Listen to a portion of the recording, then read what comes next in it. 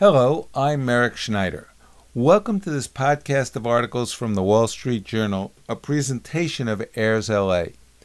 You are listening to this recording, which is provided for the use of those who are blind or print impaired.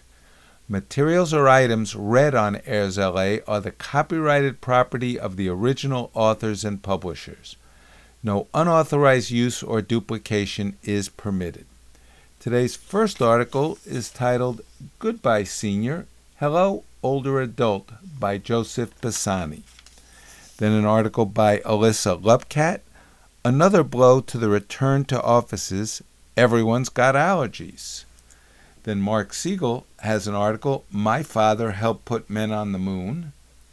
Jason Altmeyer wrote an article, The IRS Wants to Prep Your Taxes. And we'll do one by Joe Queenan, Could Honesty About the Food Be on the Menu? So let's begin with the first article, Goodbye Senior, Hello Older Adult. And all these articles are from recent editions of the Wall Street Journal.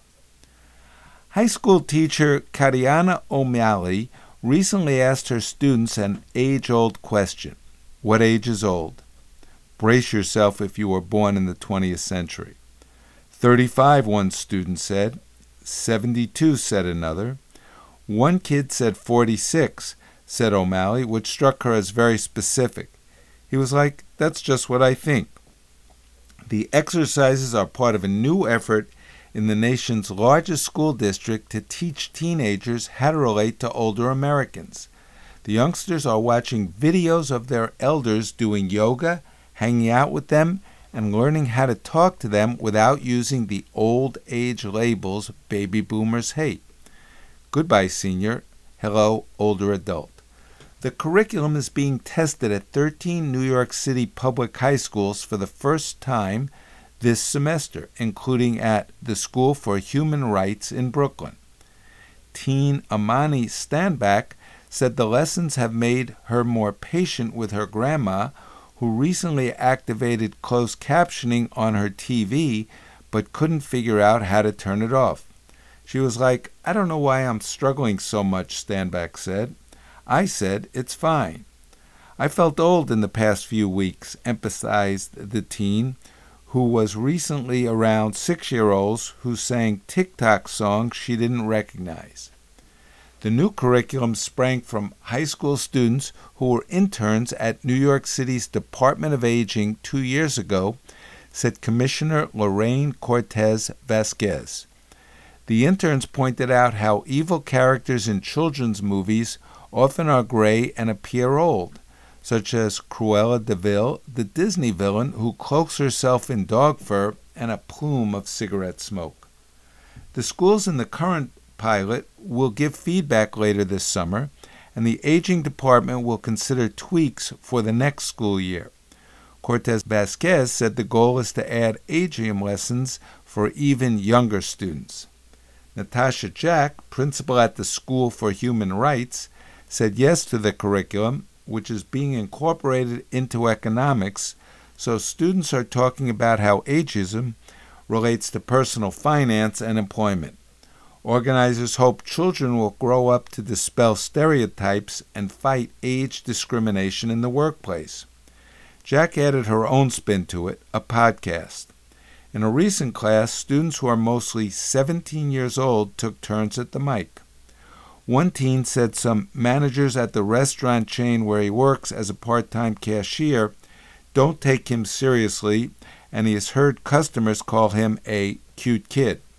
Another student said she asked her mom about credit cards only to be told she was too young for the conversation. A few said their older relatives rely on them to figure out how to pay for groceries with Apple Pay or order a ride on Uber. Chayil Charge said the class taught her the phrase elderly can also be considered a no-go. I didn't know it was a bad thing, said the 17-year-old, who learned the word evokes frailty. Now I know. She's evolved in other ways. I thought 60 and up was very old, she said, but the class really changed my mind. As part of the course, the principal wanted to take the students to a nursing home. Could we not? Responded Dr. Toby Abramson, the Director of Mental Health Initiatives at the New York City Aging Department, who helped design the curriculum. If you take students only to see that, that's what they're going to think is aging, Abramson said. Instead, the class plans to visit one of the city's senior centers, which were rebranded Older Adult Centers about 2 years ago. Senior is a loaded term, said Cortez Vasquez, the aging commissioner. At the centers, students might see a 60-something take Tai Chi and then head to work, Abramson said.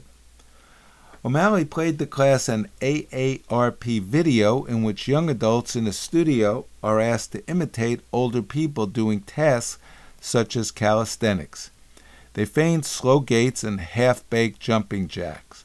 Then, real-life older people come out in the film and prove them wrong, including one who does a boat pose while perched on a yoga block with her body forming a V as she lifts her legs above her hips. A younger man, decades younger, couldn't do it. The class was shocked. One topic off limits is the age of the teacher. She is 35. Curious students try to suss out the number by asking what songs were popular when she was growing up. O'Malley hasn't told them, saying she doesn't want them to judge her. If I say I'm a certain age, she told them, you might think I may not know about something because I'm a certain age. And now another blow to the return to offices. Everyone's got allergies. The most miserable allergy season in recent memory is filling offices with a symphony of coughs, sneezes, and sniffles. The pollen has tormented employees and any co-workers within earshot as they constantly sniffle and interrupt presentations and meetings with coughing and sneezing fits. Samantha Santos, a 35-year-old New Yorker, says she runs into her office bathroom sometimes to hide her coughing attacks. Coughing and sneezing is not so office etiquette, said Santos, the chief of staff for a team of real estate agents. She had to mute herself on a call with an apartment renter this spring because she couldn't stop coughing. After her coughs subside, she said she follows a new norm in a COVID-19 world, reassuring her co-workers she isn't contagious. She keeps a stockpile of COVID tests at home and takes one whenever she feels sick. Don't worry, she tells colleagues, I just took a test. Doctors said seasonal allergies started early this year because the mild winter made trees release pollen ahead of schedule. Pollen levels vary across the country, but typically peak from April to June. A study published in the journal Proceedings of the National Academy of Sciences in 2021 found that the North American pollen season starts earlier and lasts longer than it did in 1990, with higher concentrations of pollen. Pilar Williams, a 42-year-old insurance contractor in Chicago, said her allergy symptoms often flare up on her morning walk to the train. She gets a runny nose and itchy eyes, but there is one thing that helps, she said. She has eyelash extensions and skips the mascara. When she gets to work, she has to deal with everyone else's allergies. Especially because of the whole COVID situation, it's like, oh my God, cover your mouth, Williams said. If she hears someone coughing near the office printer, she added, she will wipe it down. I think I've always been a little bit extra when it comes to people coughing and sneezing in the office, she said. But after COVID, it puts you on edge. Like, who wants to be sick? Flying cough droplets are giving workers another reason to work from home. Return to office plans have stalled in the United States, and many companies have settled into hybrid work models. Bill Edwards, a 50-year-old New Yorker, said he goes into the office every day. He has started work calls lately by assuring his colleagues he just has allergies. It's hard to disguise that you're not feeling some sort of symptoms when your voice goes out, said Edwards, an executive vice president at a real estate company. He said he's been chugging water to soothe his throat. People might think I have a water problem, he said. Making matters worse, shoppers across the United States have reported that allergy remedies are in short supply at their local pharmacies. First-time allergy sufferers are helping to create a run on cough drops, decongestants, and antihistamines.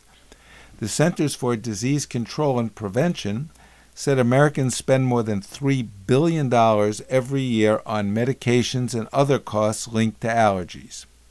Aaron Fritsch, 38 years old, said he brings all sorts of allergy treatments to his job as a product engineer, including Sudafed, Benadryl, ibuprofen, and cough drops. I've got everything this year. It's crazy, says Fritsch, who lives in Antioch, California. He said he had to leave the office early one day this allergy season because his symptoms and subsequent migraine were overwhelming. He left his project that day, printing logos on stainless steel bottles, to a coworker. In New York, Santos said she has been popping plenty of cough drops in recent weeks. I have the Ricolas on repeat, she said. Allergies have given new meaning to the term congested commute. On one train ride, a fellow passenger asked Santos, who was wearing a mask, why she was there if she was sick. She explained it was allergies. The city is making me feel sick, she said. While Santos is sneezing away, she still cringes when someone coughs nearby. She's ready for the pollen to disappear. It's the worst, she said, and I can't wait for it to be over. And now Mark Siegel, my father helped put men on the moon. My 99-year-old father, Bernie, is a long-retired aeronautics engineer who worked on the Apollo moon landings for American Bosch Arma Corporation, a subcontractor for Northrop Grumman. My father was responsible for quality control involving the Lunar Excursion Module, which stayed stable in flight using simple gyros rather than advanced computers or artificial intelligence. He was amazed when he learned of recent space flight advances. What we did with the LEM was crude compared to what they are doing now, but there are still essential similarities. Dad worked on a system known as CWEA, short for Caution and Warning Electronics Assembly. The idea was to let the astronauts on board know they had a problem. It monitored all of the instruments on the LEM. There were a lot of parameters. If everything worked, fine. If any of them went out of spec, it gave a caution. If they went too far, it issued a warning. CWEA helped save the crew of Apollo 13 when the LEM and its safety features brought the faulty Saturn rocket safely back to Earth after an oxygen tank on the command and service module exploded. It was my father's proudest moment as an engineer. His group received a national citation, about which he's humble. My work was just a small part of what happened. Fast forward 53 years, and Jeff Bezos' Blue Origin has been chosen by NASA to develop a moon lander potentially for use this decade. The Blue Moon lander will be used for NASA's Artemis exploration program, with manned use planned for Artemis 5 in 2029. Elon Musk's SpaceX already has the contract for the lunar landing module, known as Starship Human Landing System, for the unnamed Artemis 3 and the manned Artemis 4. The SpaceX Starship is a unibody construction in which the whole ship will land, while the Blue Moon lander is modular like the Apollo LEM, with a lower propulsion unit and a logistics stage on top that can be used either as a cargo platform or a pressurized crew module. My father said the Apollo LEM was far too cramped and called the 52-foot, four-legged Blue Moon lander a big improvement. He was fascinated to learn that Blue Origin beat a competing proposal from Northrop Grumman. Now that's a mistake, he said. Grumman has done it before and knows what they are doing, and their experience will help save on costs. When he heard the new lander contract is worth $3.4 billion, whereas the original LEM cost NASA some $50 million, which is around $425 million in today's dollars, he laughed. They don't worry about money. It's only our money. And now the IRS wants to prep your taxes, by Jason Altmaier. I have long supported efforts to ensure the Internal Revenue Service has the tools necessary to perform its two essential functions: responsible tax collection and enforcement. Now that Congress has finally done so in the Inflation Reduction Act, the IRS is seeking to expand its remit to include tax preparation. This is a mistake. Former Commissioner Charles Rettig estimated that America's tax gap, the amount the United States loses annually in unpaid taxes, has grown to an astonishing $1 trillion in 2021. A previous IRS estimate found that $441 billion in taxes had gone unpaid in the 3 years between 2011 and 2013. The Inflation Reduction Act's cash infusion was designed to address this uptick in tax losses. The IRS should be devoting its new resources to rebuilding its capacity to close the tax gap. Instead, the unpopular agency appears to be diverting its attention to creating an IRS-run electronic tax filing system, which the agency argues will improve taxpayers' overall experience. It's doing so despite the proven ability of private firms and nonprofits to perform this service, and despite the lack of public support for the IRS assuming this role. In the Inflation Reduction Act, Congress gave the IRS $15 million to explore consumer attitudes towards an agency direct file system. An independent third party was to report on the overall feasibility, approach, schedule, cost, organization design, and Internal Revenue Service capacity to deliver such a direct e-file tax return system. When the MITRE Corporation, MITRE, which operates the Treasury Department's federally funded Research and Developmental Center, studied the issue in 2022, it found little public appetite for such a system unless the IRS could also prepare state returns and more complicated federal ones. Yet this May, the IRS released a new study it had commissioned from New America, an organization that has long supported the creation of an IRS direct file system. Not surprisingly, the study concluded that a potential direct file system might create opportunities to ease the burden of tax filing for Americans. The House Ways and Means Committee and the IRS have had a long track record of collaborating to keep the agency aware of the American people's concerns. This collaboration has inspired such returns as the electronic return system, mid-year tax refund programs, increased taxpayer rights, and accountability measures. The IRS must continue to collaborate effectively with lawmakers to find the best way forward. If Congress wants to help low and moderate income tax filers prepare their taxes, it should reallocate resources for the Volunteer Income Tax Assistance Program while supporting other nonprofit tax preparers. It shouldn't allow the IRS to take on this redundant task that could distract it from its essential function of maximizing revenue. This is especially true given that the proposed new system would still require private and nonprofit systems to assist with filing state returns. Focusing on the long-neglected collections and enforcement process should be the priority for the IRS, not entering into the tax preparation business, which is already functioning well. And now Joe Queenan's Could Honesty About the Food Be on the Menu?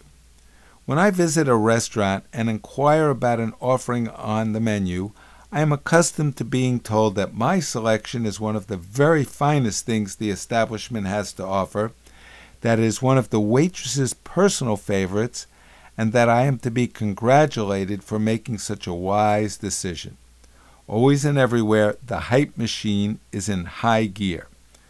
Once a waiter in an upscale eatery on the shores of Lake Erie told me that I would be making a huge mistake if I skipped dessert because we have the finest tiramisu in Cleveland.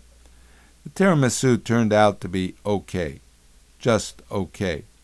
Thus I was rocked back on my heels the other day when I visited a busy chain restaurant of no great distinction, and the waiter inquired what kind of soup was on offer and was told vegetable, just vegetable, and it's not very good. So instead I had a bland but serviceable garden salad. There were two things that shocked me about the waiter's frank assessment of the soup. One, without any pressure whatsoever, he told me the God's honest truth, something I believe that waitstaff and retail personnel were trained to never do. After all, when was the last time someone told me that the movie was awful, that the elephants never come out of the elephant house, that the shiny royal blue sports jacket I was fingering would look absolutely terrible on someone as pasty-faced as me?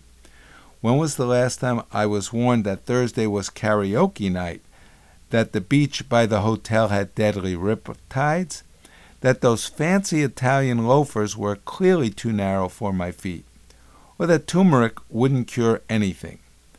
I have no way of knowing whether my waiter issued such a draconian judgment about the soup du jour because it was his last day on the job, or because his personal ethical code prohibited him from lying about substandard items on the menu.